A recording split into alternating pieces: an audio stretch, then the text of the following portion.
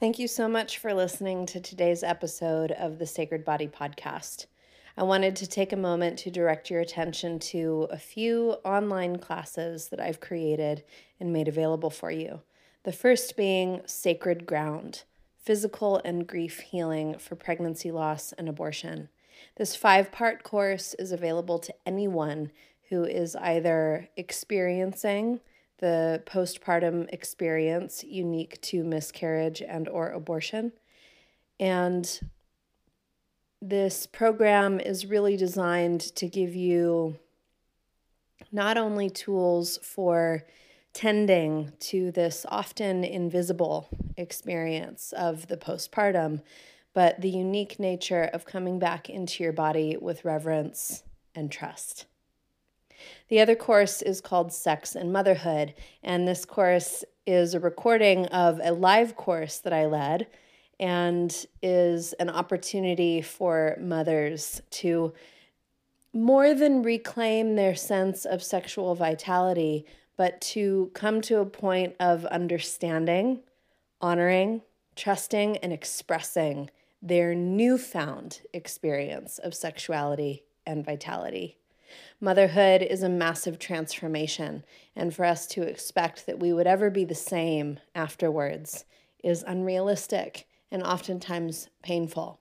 It is my hope that these 2 courses offer you some solace, offer you some encouragement, and offer you a real sense of the fact that you are intact, you are whole, and you are sacred. See the link in the show notes. So welcome to the Sacred Body Podcast. Today I'm with Kate Pope, who I actually don't know that well, but I know I have spent a lot of time in the same spaces with Kate through a women's business mastermind and a follow-up course to that. And I've just been watching what she has going on and find her to be super fascinating, and am excited for this round of the podcast where mothering is centered as a key component of our business and our work in the world. Kate shared in one of these spaces that she's on her conception journey. And so I thought this would be a really important conversation to include in the mothering and work and creativity conversation. And Kate, I know that your business is called Regenerative Cooking School. And I know that you work with the GAPS philosophy, which I can't remember what those letters stand for. So you're going to explain that to us. But I'm just super thrilled to have you here, especially reading a bit more of your bio, your dance background, and all the ways that you've found your way back to nature and right relationship with the earth. I think that's something that many listeners are striving for. And so I'm really thrilled to have you here. Grateful for your time. And please introduce yourself to us. Thank you. Thank you so much. And I'm so glad that you brought up the mothering component, because I too felt really honored and excited because I'm entering a really exciting space. And it's great to be, with your wisdom and listening to the few episodes before we began. There's so much rich content here. And so to add what I know about my own experience with preparing my body for pregnancy is just a real treat, and to answer your questions. And I'm very happy to speak about GAPS all the time. And I do. And it's like chatter. So anytime I get a chance to really have the platform for it, I love it.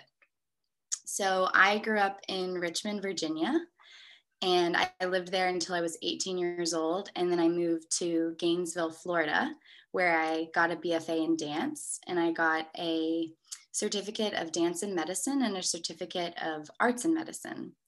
And those were really profound experiences for me, because when I went to school for dance, I knew that I was going because dance healed me, and dance gave me a voice that was really, really important in some times of trauma during high school. And so when I got to school, it didn't sink in how deeply, like, being in the healthcare system, working with a research-based hospital and dance was going to impact my career trajectory, but it really, really did. So I ended up working with children in juvenile justice. I did my thesis in the detention center, and it was really special. I'd ride my bike every day after Monday, Wednesday, Friday from campus to the detention center, which was oddly close. And I would teach dance for an hour and a half, and we would do journaling and drawing as well. I was working a lot in like the Anna Halprin expressive arts therapy modality at the time. And then I would take that work and I went back with my peers and I created a piece there based on the work that they were sharing with me and teaching me. And the work was called Mom, Please Help Me. And it was a very profound experience. And I think that's part of the reason why I'm still so interested in working in teens and transition periods in general. So I'm very interested in this place of, going to be a mother. I'm interested of a child to an adult.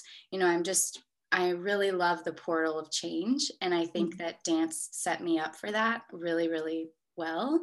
And my own journey of striving and really wanting to be successful in this field burned me out to exhaustion.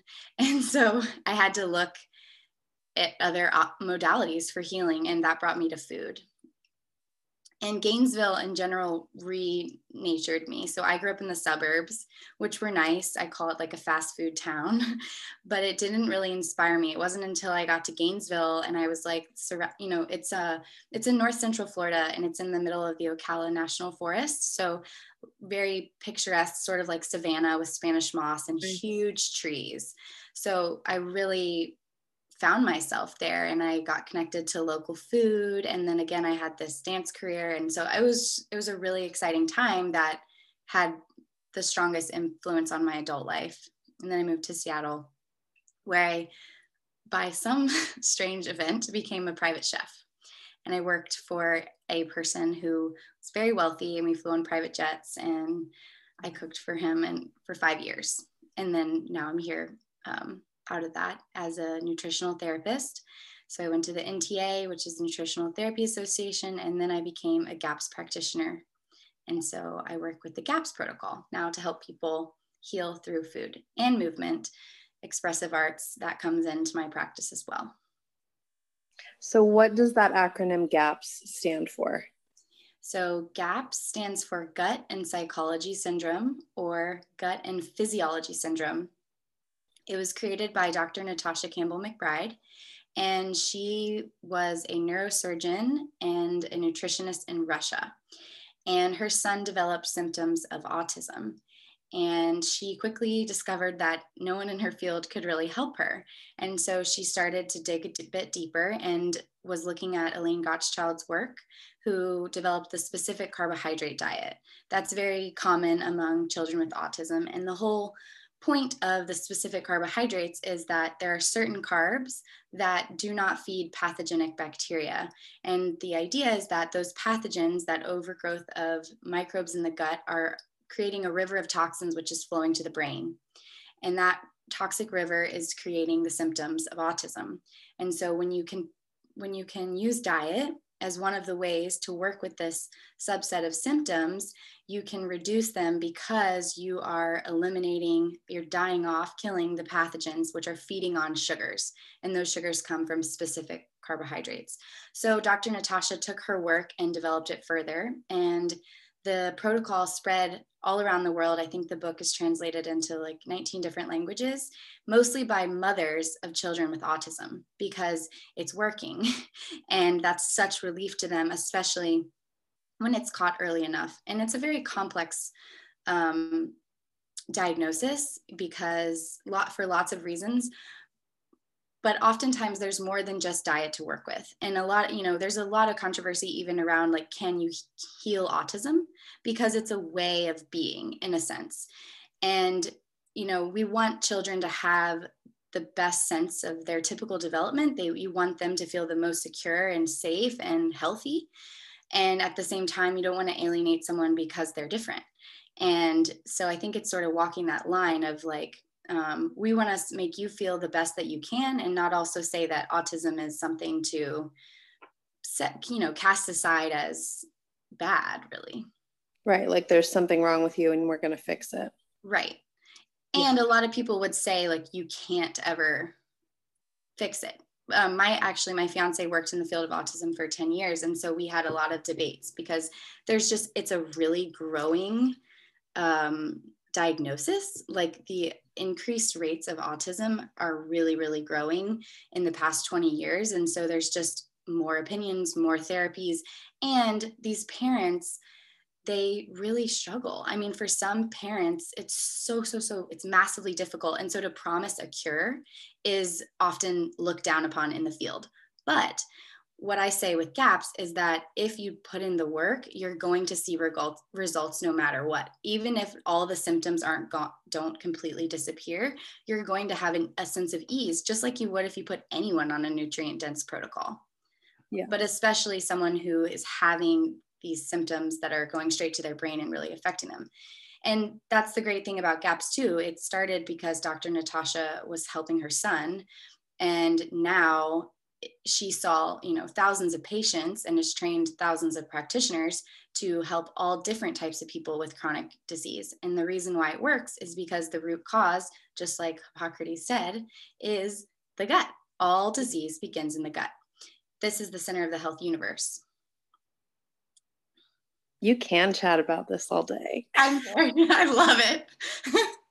That's so brilliant. And I'm so curious when, this other trajectory of your career started to wear on you. Like, was it very natural for you to turn to food? Like, what was that transition for you like? It was hard actually, because I was personally interested in it. So even in college, I had a show, a live performance, which was called Kate Creates. And Kate Creates would come on the stage and she would do a project, essentially like bake bread or make pickles and talk about life. And so even then I was doing these things with food. I want to watch this show. It sounds awesome. Oh, yeah, I wish there was really good footage. That was one of the things we didn't do as well as we should have, was document. It was kind of like a weird time, really. I didn't even have an iPhone back then. Yeah. But anyway, yeah, Kate Creates definitely needs to have a comeback, and she's kind of there in Wild Nutritionist. And but so I was entertaining. I love to entertain. I love community, and that's what dance really represented for me. It was like gathering people and talking about social change and how can we make the world a better place. And then my own health journey, which was like, I had struggled with anxiety and depression in my family, addictive behavior in my family, and adrenal fatigue, allergies, all of that stuff pointed me to food. I found a great acupuncturist who introduced me to the Weston A. Price Foundation and introduced me really to nutrition. And then I was like, oh, wow, this is really cool. I'm very passionate about it. And again, I'm a messenger and I wanted to tell people about this. I thought, I had another thing to galvanize the people around. And so the main switch, when I moved to Seattle, I tried all the grass-fed beef, and I picked one farm to ask if I could have a job to trade for meat, because I was still doing like freelance dancing and nannying and all sorts of things. And she said yes. So I started getting $50 worth of meat and eggs every week from this farm. And for trade, I would set up her tents for the farmer's market at the morning and the afternoon. And so then I started having this excess of food, and I would, start doing more dinner parties and really using them as a chance to kind of teach people about regenerative agriculture and look at this farm. And have you been to the farmer's market? Like, this is amazing, that kind of thing. And then I really, with the children that I was nannying, their poops were very strange. They were like gray and green. And I was like, something's up here. And I called my mom and I said, I'm going to be a food consultant. And that was I'm going to teach families how to cook for their children and how to help lineages heal. Like, this is so, I'm from a family of farmers, and yet that knowledge is completely lost on all of us grandchildren. And I'm like, this is a travesty. How can this happen? And I need to help other families get back to their food roots.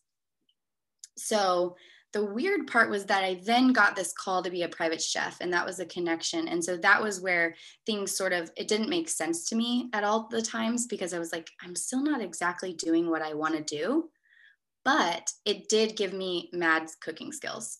So I was just able to develop myself as a chef, which really I hadn't had the opportunity to do that yet. And so that was hard to like give up dance and to not exactly be doing what I wanted to do, which was help people heal. I was more doing, again, I called it like the longest performance art piece of my life because it was just this ongoing thing of like jets. And I mean, it was cool, but there were things about it that didn't match. It sounds super fascinating. And I love that, your arts background seems to have lent some very necessary curiosity for that, just deviation or whatever kind of spiral in your path that certainly led you to where you are. So being able to look at all of the waves in our path as having a necessary place in the momentum where we end up. And even that feeling of like, this isn't it, I think is super valuable. I'm curious too. I'd love to hear more because I was thinking about this as I was reading through your bio and looking through your website, which only made me like want to hang out with you and talk to you more. It's like, I got to get Kate and Alex to Tucson and have a dinner party for us. And how can I hang out with them more? It's going to happen. Yay! After your wedding, of course. Great. So my question is, you acknowledged you grew up in Richmond, Virginia, and now you're living in Seattle, and you've lived on the Big Island, and food is very different in all those places. And through food, I think, just through the act of being deliberate with our food, and I've found a lot of healing for myself, just the act of eating consciously is massive healing for my maternal lineage. Just this not so simple act of like sitting down and ingesting enough food, good food, high quality food, rather than a box of crackers and some hummus. Like, that's extremely healing. But I'm also very curious about your thoughts and or learnings about this ancestral piece and like where we come from, right? Like I'm including a lot, so just pick whatever feels most relevant. But in the postpartum time, I'm a student of Ayurveda. There are a lot of teachings about, food protocols in the early postpartum time, and it's pretty much all vegetarian. And after a week of that, I felt like I was going to go absolutely effing crazy. Yeah. My people eat meat. And like, as soon as I had my mom's beef and barley stew, my skin was a different color. My mind was clearer. I was a different person.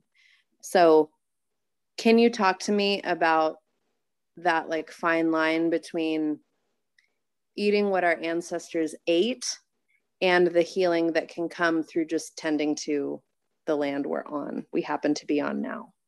Yeah.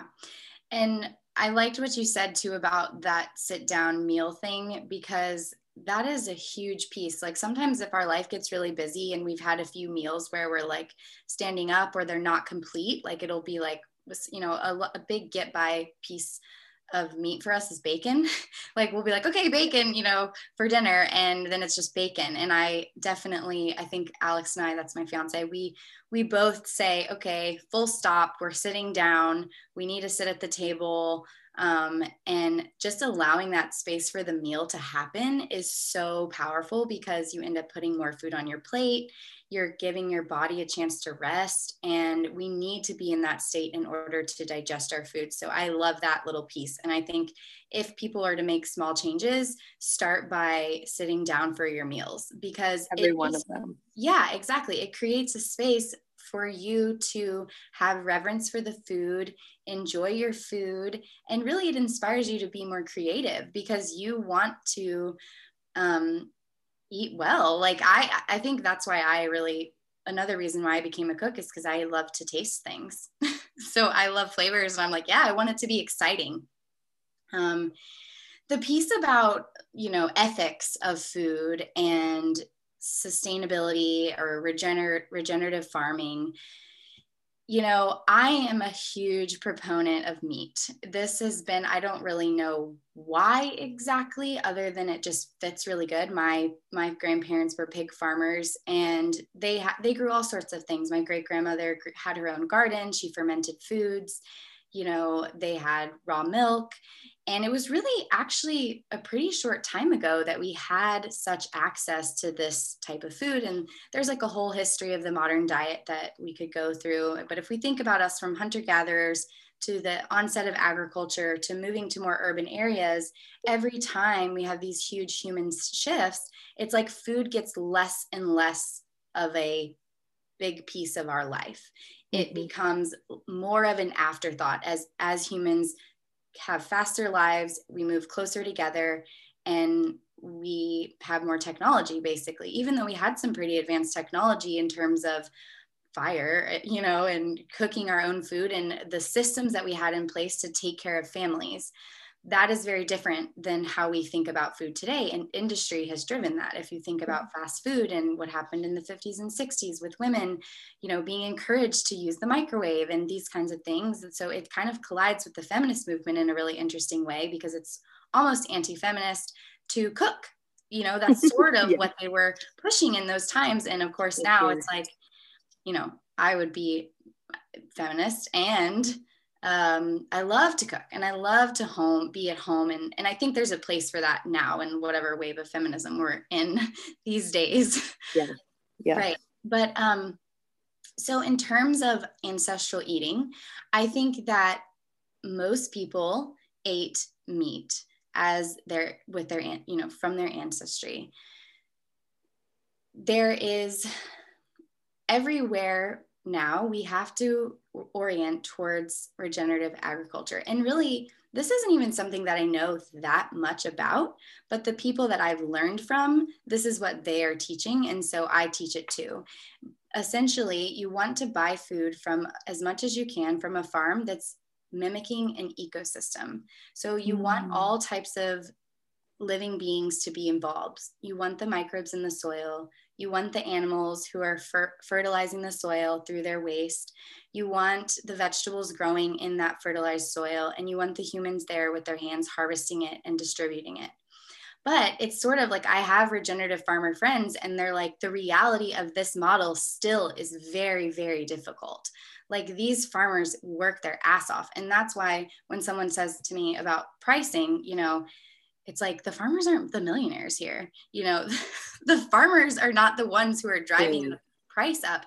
The price of food is the price of food, and big food, big ag has driven the price way down to an ungodly, I mean, like 29 cents for a chicken or something, like a pound, you know, ridiculous, crazy.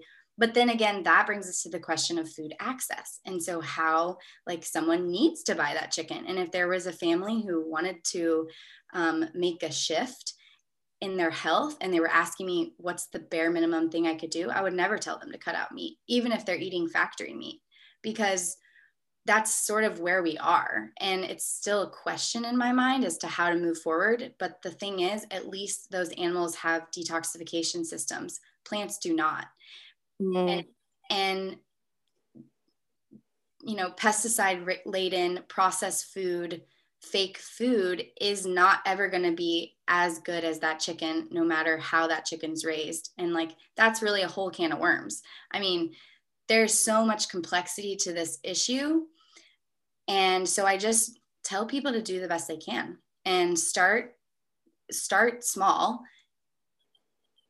And hopefully, as more individuals come to this movement, the movement will gain momentum, and it will be easier for everyone involved. That's sort of the ideal. But is it, like, you know, too idealistic?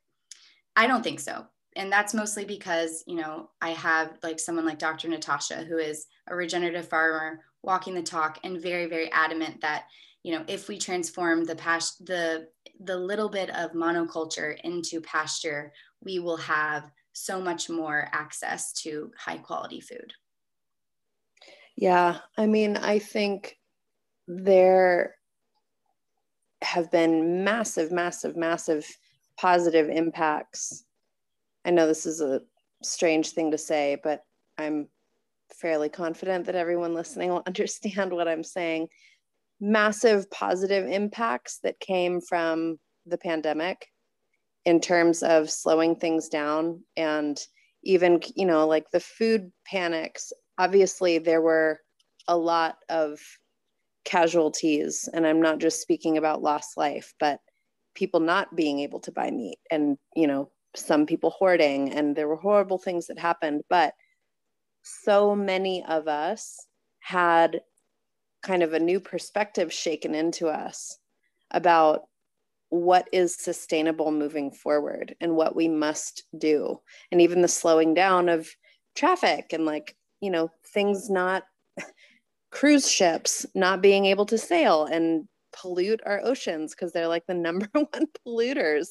Just thinking about all these things, including the slowing down and looking at how we consume what we consume and what is actually more sustainable moving forward. And I think that there's, in a very essential way, this conversation braids effortlessly with the mothering conversation, with the reproductive conversation. Like, what are we creating, not only in our communities through ideas and ritual and practices, but through our physical bodies? What are we leaving behind? What are we making possible? What are we allowing to be known in our DNA? It's a little bit of a soapbox there. I'm just very moved by what you're sharing too. Thank you. I was also hoping cruise ships were going to go down completely. I was like, they're not going to come back. There's no way people are going to want to get on there with all those germs. But they're back, man. They are in the port in Seattle. Yeah. So, yeah. I find it funny. I just want to comment.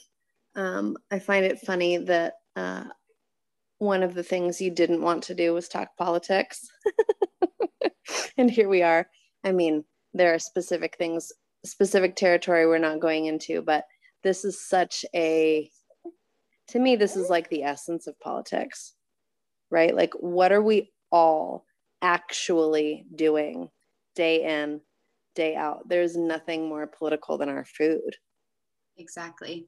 And yeah, a lot of the conversation skirts on the edge. And I think it's really easy to be there because that's where it belongs. It's such an essential human need. And, I've often told people, if you're looking at Maslow's hierarchy of needs, food is right there with housing. And why are we not, why is there just not more, even on the individual level, what is it about food that is not prioritized within families, really? Like, my family growing up, economizing on food was like, absolutely, we're going to do that. We're absolutely going to try to spend as little money as possible on food so that we can do other things. And was that just a matter of having a family of 4 and, my parents doing the best they can on 2 salaries and trying to get by? Or did they just not even know that there was something more that they could do?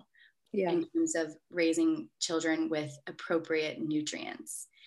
And culture is powerful. Yeah. Culture is powerful, and what we're constantly force fed, no pun intended, about like what is normal and what is the best way forward. Like, it's a lot of group think. And as soon as, it's like with birth, as soon as birth was taken out of the hands of families and essentially like hidden away behind the walls of a hospital, people don't even know what is an essential biological, physiological process. They're terrified of what their body actually naturally does. Same thing with menstruation. I mean, you talked about, I loved it. You talked about like these kids that you're caring for. Obviously you're seeing their poop, but even just that, like the acknowledgement of like what your shit looks like in the morning 100% matters and gives you so much information.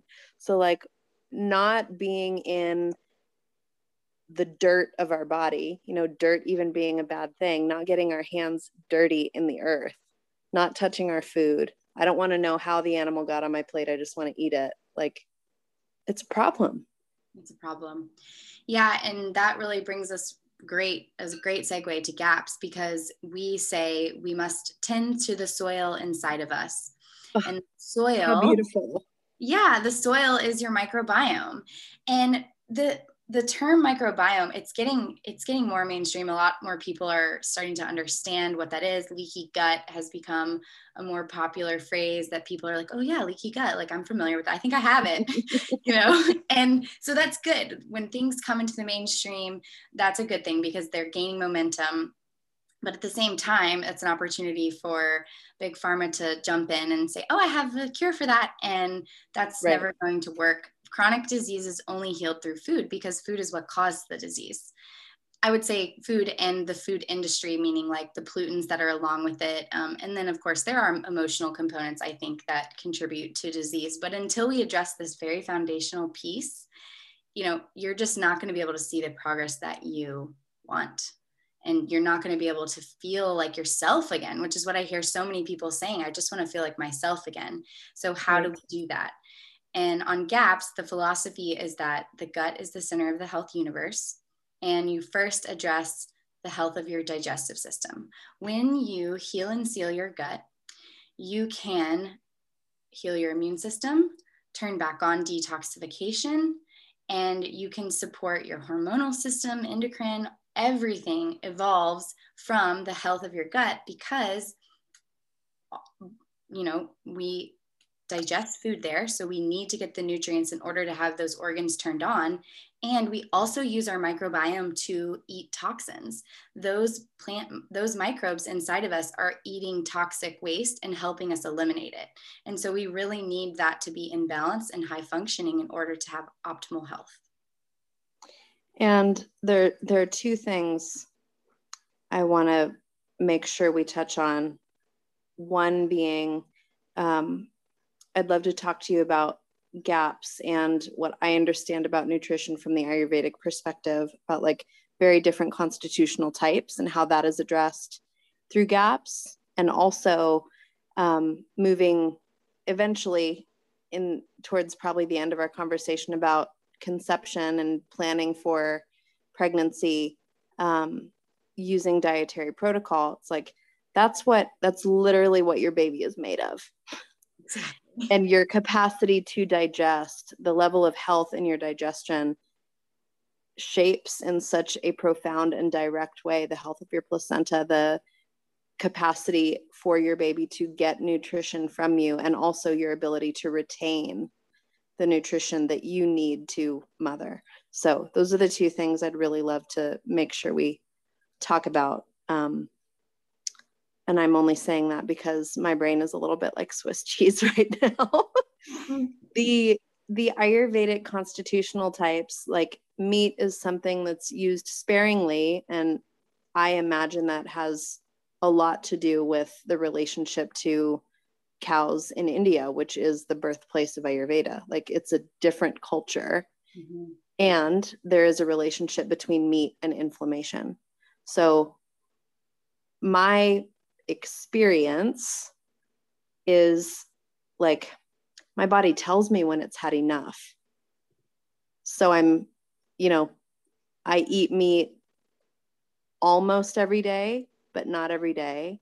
And it changes seasonally, even like the season of my life, pregnancy, postpartum, I need meat every day. So just curious if there's something like a constitutional determinant within GAPS, or what the protocol has to say about the relationship between meat and inflammation. Yeah, so everything with GAPS is from the framework of bioindividuality.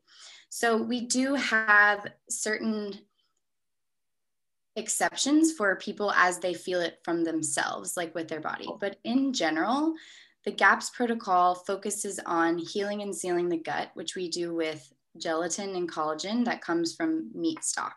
And meat stock is like one of the pillars of the GAPS protocol. So you make that from a meaty bone. It's different than bone broth because it has a quicker cook time. So it's cooked shorter. And it only uses bones which have meat attached. So joints, feet, neck, spine, those kinds of pieces. Those are I'm getting like a little squirm in my body, but also like this is important. But right. like I don't know if I could handle the feet, but this is important. Oh my God, the feet are so good. The I feet. know I have to learn from you. I really have to learn Jelly. from you. So I really gross my fiance out because what I like to do is take the feet. I make meat stock from the feet, like a pound or two of feet, and then I pick the nails off of the feet, and then I grind it in my blender, and then I strain it. So I'm basically eating all of the soft tissue, which to me tastes like so delicious. Like I want it so bad. And he like gags. He totally is like, I can't believe you eat that feet. Like that's so gross. And he, he's like, I sometimes try to sneak it. He's like, I know there's feet in here and you ground them up. And I know but I love it. And so I know that I need it because me being so kind of turned on by that is like a definite sign. And one thing just sort of funny about me is I've always been fascinated by raw meat. Like I remember like mouth agape looking at people cut meat and always liking it on the food channel and just really think like being attracted to that raw flesh. Not sure why exactly, but I think it just sort of speaks to my tendency towards getting my hands in the food and really like using that to nourish myself deeply. I'm gesturing, putting the food towards my mouth. And we always eat with our hands. We sometimes start with the fork and then we just end up eating with our hands because feels so right. So meat. Meat is very, very key on the GAPS. I would say that the connection between inflammation and meat actually has less to do with the meat itself and more to do with what the meat is eaten with. So a lot of those studies that are connecting meat and inflammation are, food studies are really, really difficult in general because, it's very hard to have a control because people eat like cupcakes and they eat like, a lot of the studies that were done in the 80s and 90s with red meat is like hamburgers and low quality meat and all of this type of thing. So it's really hard to look at those statistics and make that sort of jump for, against meat. But the whole industry also has sort of built this big thing against fat, and red meat is right in there too. I would say that red meat is the biggest healer. And it is very, very healthful for all people. Now, some people might not be able to digest it as well as others, and that's because maybe they have some sort of specific individual symptom that's keeping them from digesting it, which can absolutely be corrected. And that's where I would guide people to. I would guide people to slowly building up to red meat. Some people are going to start it and feel like amazing right away and be like, how was I missing this forever? And some people will say like, oh, it sits in my stomach. And that just is an indication to me like, okay, you need a little bit more stomach acid. So we figure out ways to get that to you and then you can digest the meat. Also, it has a lot of fat. Typically, like in making meat stock from beef, it's more fatty. And so sometimes if your gallbladder or your liver is stagnant, then you're going to have trouble digesting that a little bit. We use meat to reduce inflammation on the GAPS protocol. So that was my sense. And I was like, this is fascinating. Yeah. And, Ayurveda is born out of like the yogic perspective, right? And so there's more, I don't know that much about Ayurveda, but my idea is that, these people were trying to ascend. They're sort of like almost like monks, they're trying to be in touch more with the divine. And so they're using that to float out of their bodies in a way. And that's just the opposite of what we use meat for. And the reason why is because the bioavailable nutrients that come from meat are very similar to the ones that are in our own human body. And then if we look at it physiology too, with digestion, at the top of our digestive cascade is our stomach. And we have stomach acid. Stomach acid is there to break down meat. It's there to break down proteins. And the amino acids are very, very important building blocks for hormones, neurotransmitters.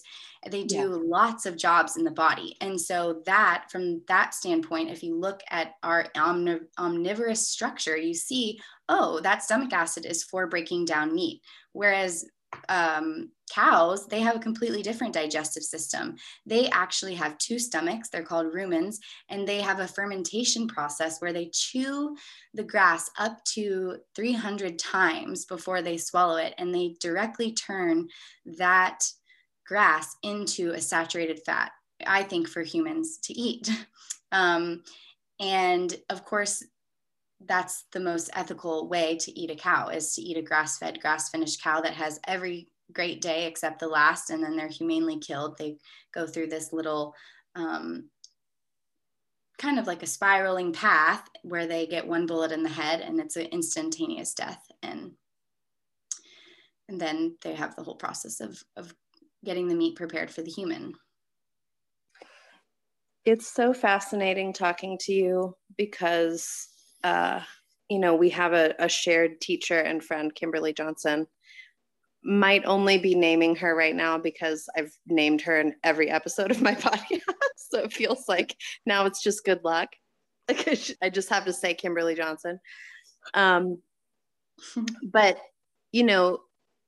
arguably what anchored her place in the cultural dialogue is like taking the morality out of sex.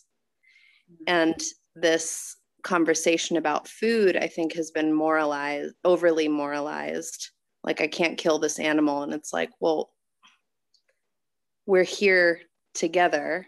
Like, you and I think this was actually like the first thing that brought us together, talking about the possibility of doing a podcast together, was like the ethics of meat and the necessity almost of eating meat for the sustainability of our planet. So it's not only like where our meat is coming from, how the meat is being processed, but then also how it's being cooked.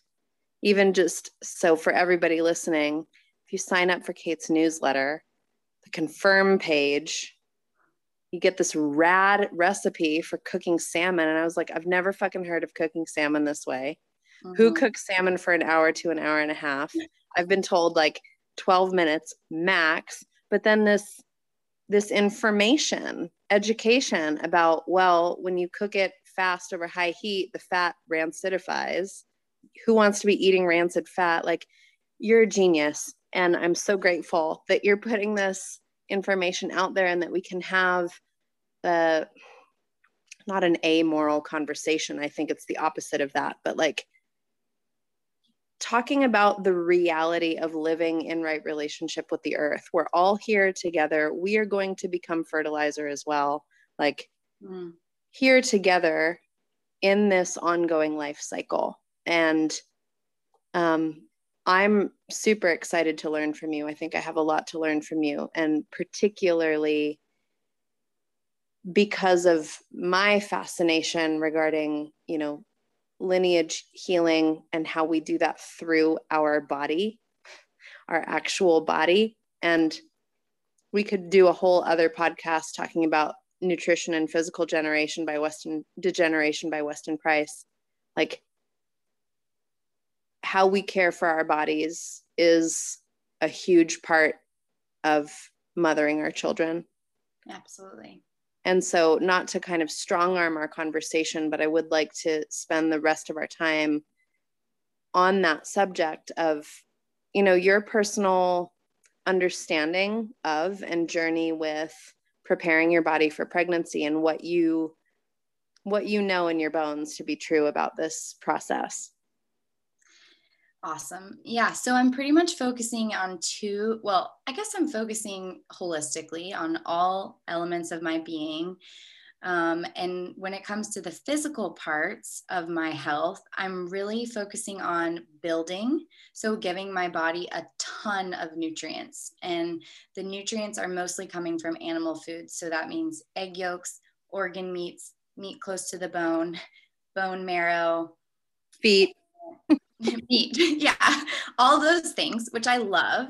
And then I also eat a ton of fermented foods because I'm really working on building my microbiome. So the microbiome is responsible for assimilating nutrients in your body.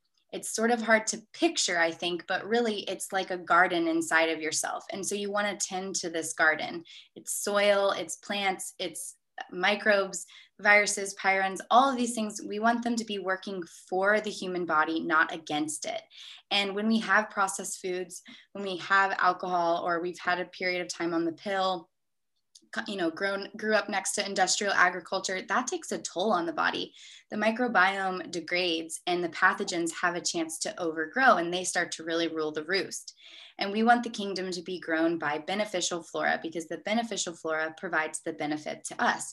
So one of the ways that I'm doing that in this pre-pregnancy period is I'm not feeding them. So I'm not giving them any starch or sugar. And I'm influencing the environment by adding in homemade fermented foods, which are so much easier than everyone thinks. Even when I started, I was like one of those bridges that I had to walk over. But once I did, I'm like, oh, so glad I'm here, because it's way more affordable. It's very easy. It takes 60 seconds to ferment a food, 60 seconds to do it, and then 4 days, 7 days, 10 days to wait for it to be done. So I'm using the building foods, which are animal foods. I'm using plant foods, which are cleansing foods. And I'm using fermented foods, which are helping to rebalance the ecosystem of my body, grow my garden, so that as I'm eating these nutrient dense foods, my body can use them. And then on top of that, I'm supporting detoxification. So the way that I support detoxification, and immediately when you start giving your body all of these nutrient dense building foods, your body says, oh, thank God, I can get some of this other stuff that's been on backlog out. Because if you don't have the building blocks, if you don't have the physical, literal nutrients, your body's just going to say, okay, we'll just hold this, because otherwise you're going to have a complete breakdown. And that's not really my MO right now. My MO is keep you standing. So we have this thing called homeostasis in the body, and homeostasis is always regulating what jobs need to be done. And when we go on an investigative or a healing journey, you really start to influence those systems by giving them the tools that they need to do their jobs. And so that means that the toxins start to pour out of your body. And so I do things such as I take a bath every day, and I rotate through different things that I put in my bath. So sometimes it's apple cider vinegar. Sometimes I run the bath through oats. I use baking soda, Epsom salts, magnesium, seaweed. I rotate through all these different things to help any toxins that my body's pushing out towards my skin be pulled out into the water. I also do enemas, usually about twice a week or every other day.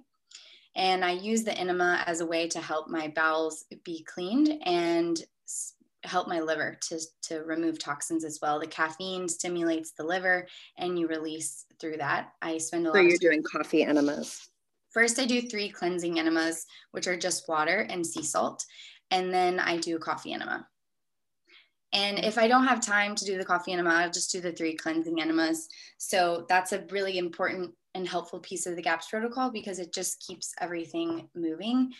But again, like not all the time, I don't want to do enemas every day. And I just trust that, because, an enema might not be called for. The body could be doing something else, and maybe it doesn't want to move all that shit out of your bowels. So I just listen to myself, and I love enemas. Like, it's hilarious how much I like them. I think it gives me, because I'm a real go, go, go person. And so when I'm just like have to lay down and do this thing, it's like, okay, well, I'm doing enemas now.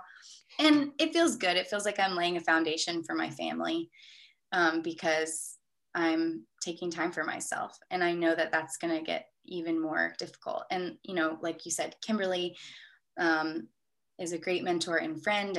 And she has opened me up to this entire community of mothers, which has been so awesome, because I really wanted to work with mothers, and I want to be a mother so badly. And, so it's just great to have all of these women and to sort of suddenly be in the birth world, at least in the online community, and hearing all these really great movements back to birth, mothering, centering the mother, raising children in right relationship to the earth, all of that.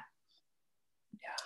I don't know what my point was about saying that, but yeah. Well, it's it's sort of like the magnetic pull of all these conversations, right? Like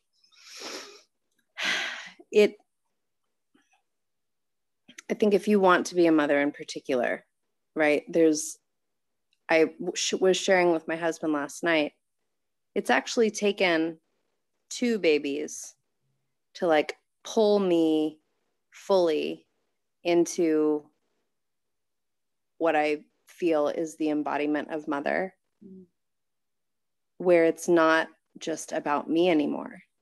And like, what a gift that you have this time that you are taking to really focus on yourself, this deep nourishment of your body, giving yourself all this time, because you won't have it again, period. Like, that is the transition to motherhood. You are never alone again. Even if you are physically isolated in a room, like, your body, your biology, your mind, your heart, you are never alone again, is my experience, I should say.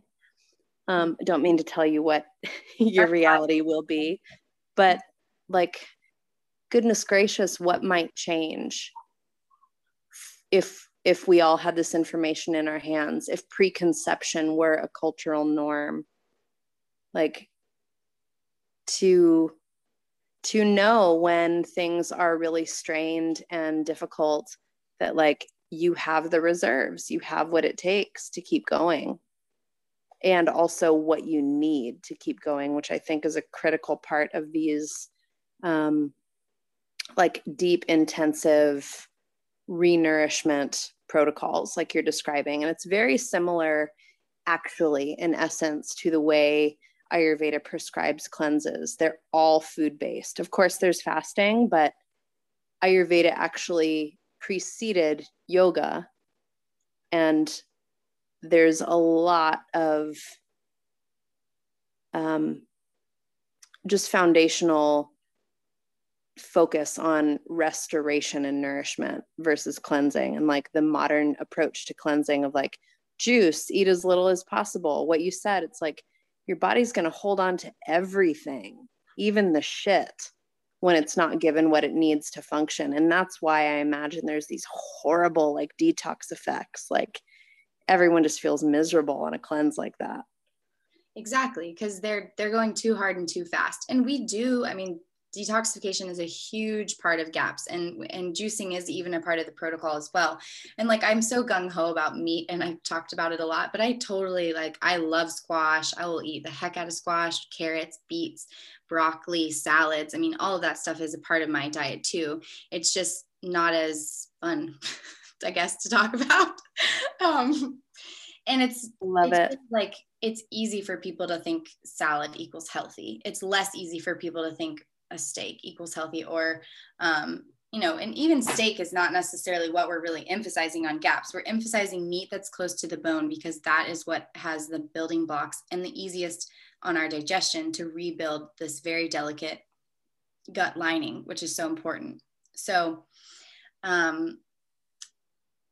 yeah, I think that there's another component too, which preparing for motherhood is sort of like very exciting. And I think will come maybe after my wedding, will come a little bit more, but just really, there's some things I could do like spiritually with this child who I'm bringing in, that, and emotionally, like, I'm really working emotionally. I'm really working with my fiance and trying to not yell at him and lose my shit. And, you know, I'm working with my own self-observation, so that I can be the best mother that I can. And I think that's really an important piece too. And I so desperately want to share all of this holistic perspective with people, because it's very transformative.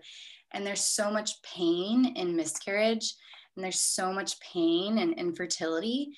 And if people are willing to spend gobs of money to have in vitro fertilization, then maybe we could go a few steps before and not have to get to that point, and, you know, deeply hold the mother and the father, because it's not just the mom who has to prepare the body. You know, Yeah. the father also has to change how he's eating and help support detoxification as well, because the truth is, like, we are inundated every single day. I mean, the amount of toxins that we live with today is just completely unprecedented for humans.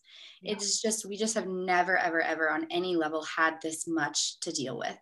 And it's very, very hard on the body. And so we have to always prioritize food if we really want to grow a healthy family, I think.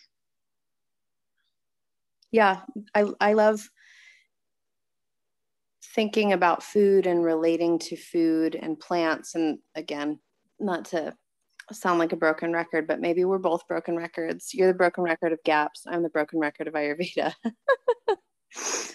This relationship to food and plants and the elements, it's like we are what we eat. Like this information is already present and available, and you're talking about bioavailability.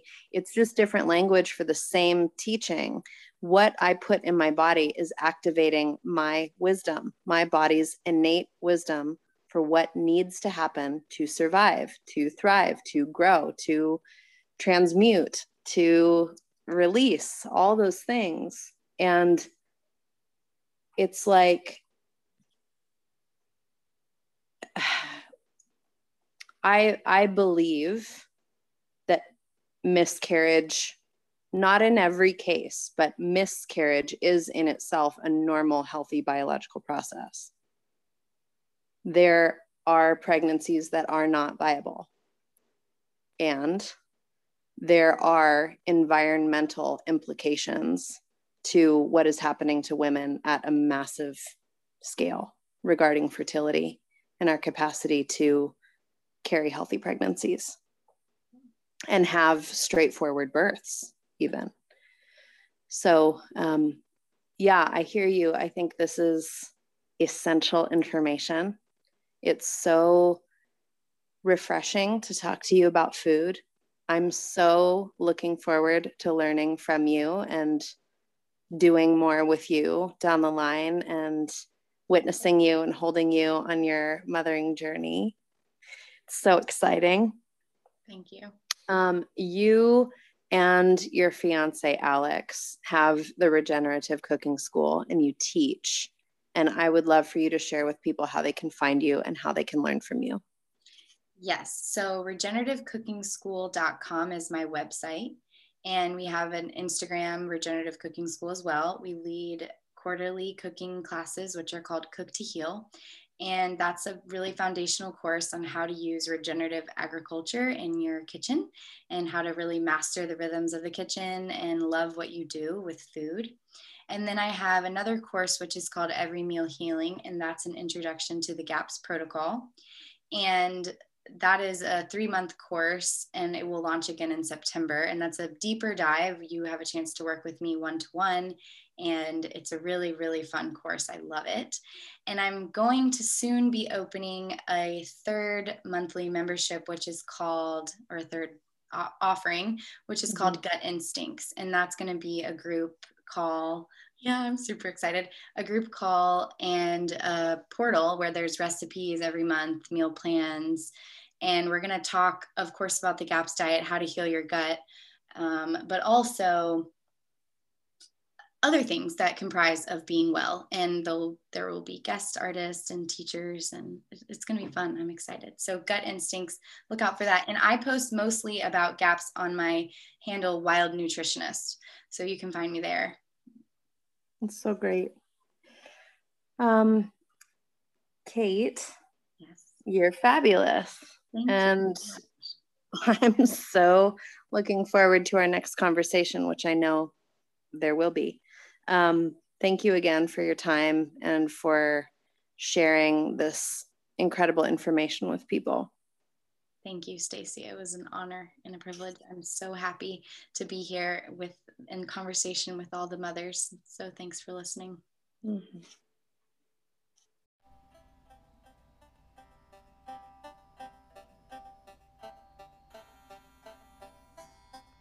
Thank you so much for joining us today. If you like this episode, please leave a comment, please share through all your channels, and you also have the opportunity to make a donation to ensure that these amazing conversations continue with ease. I appreciate you being here. I'm curious to hear how this conversation has impacted you, and I hope that you'll join us again.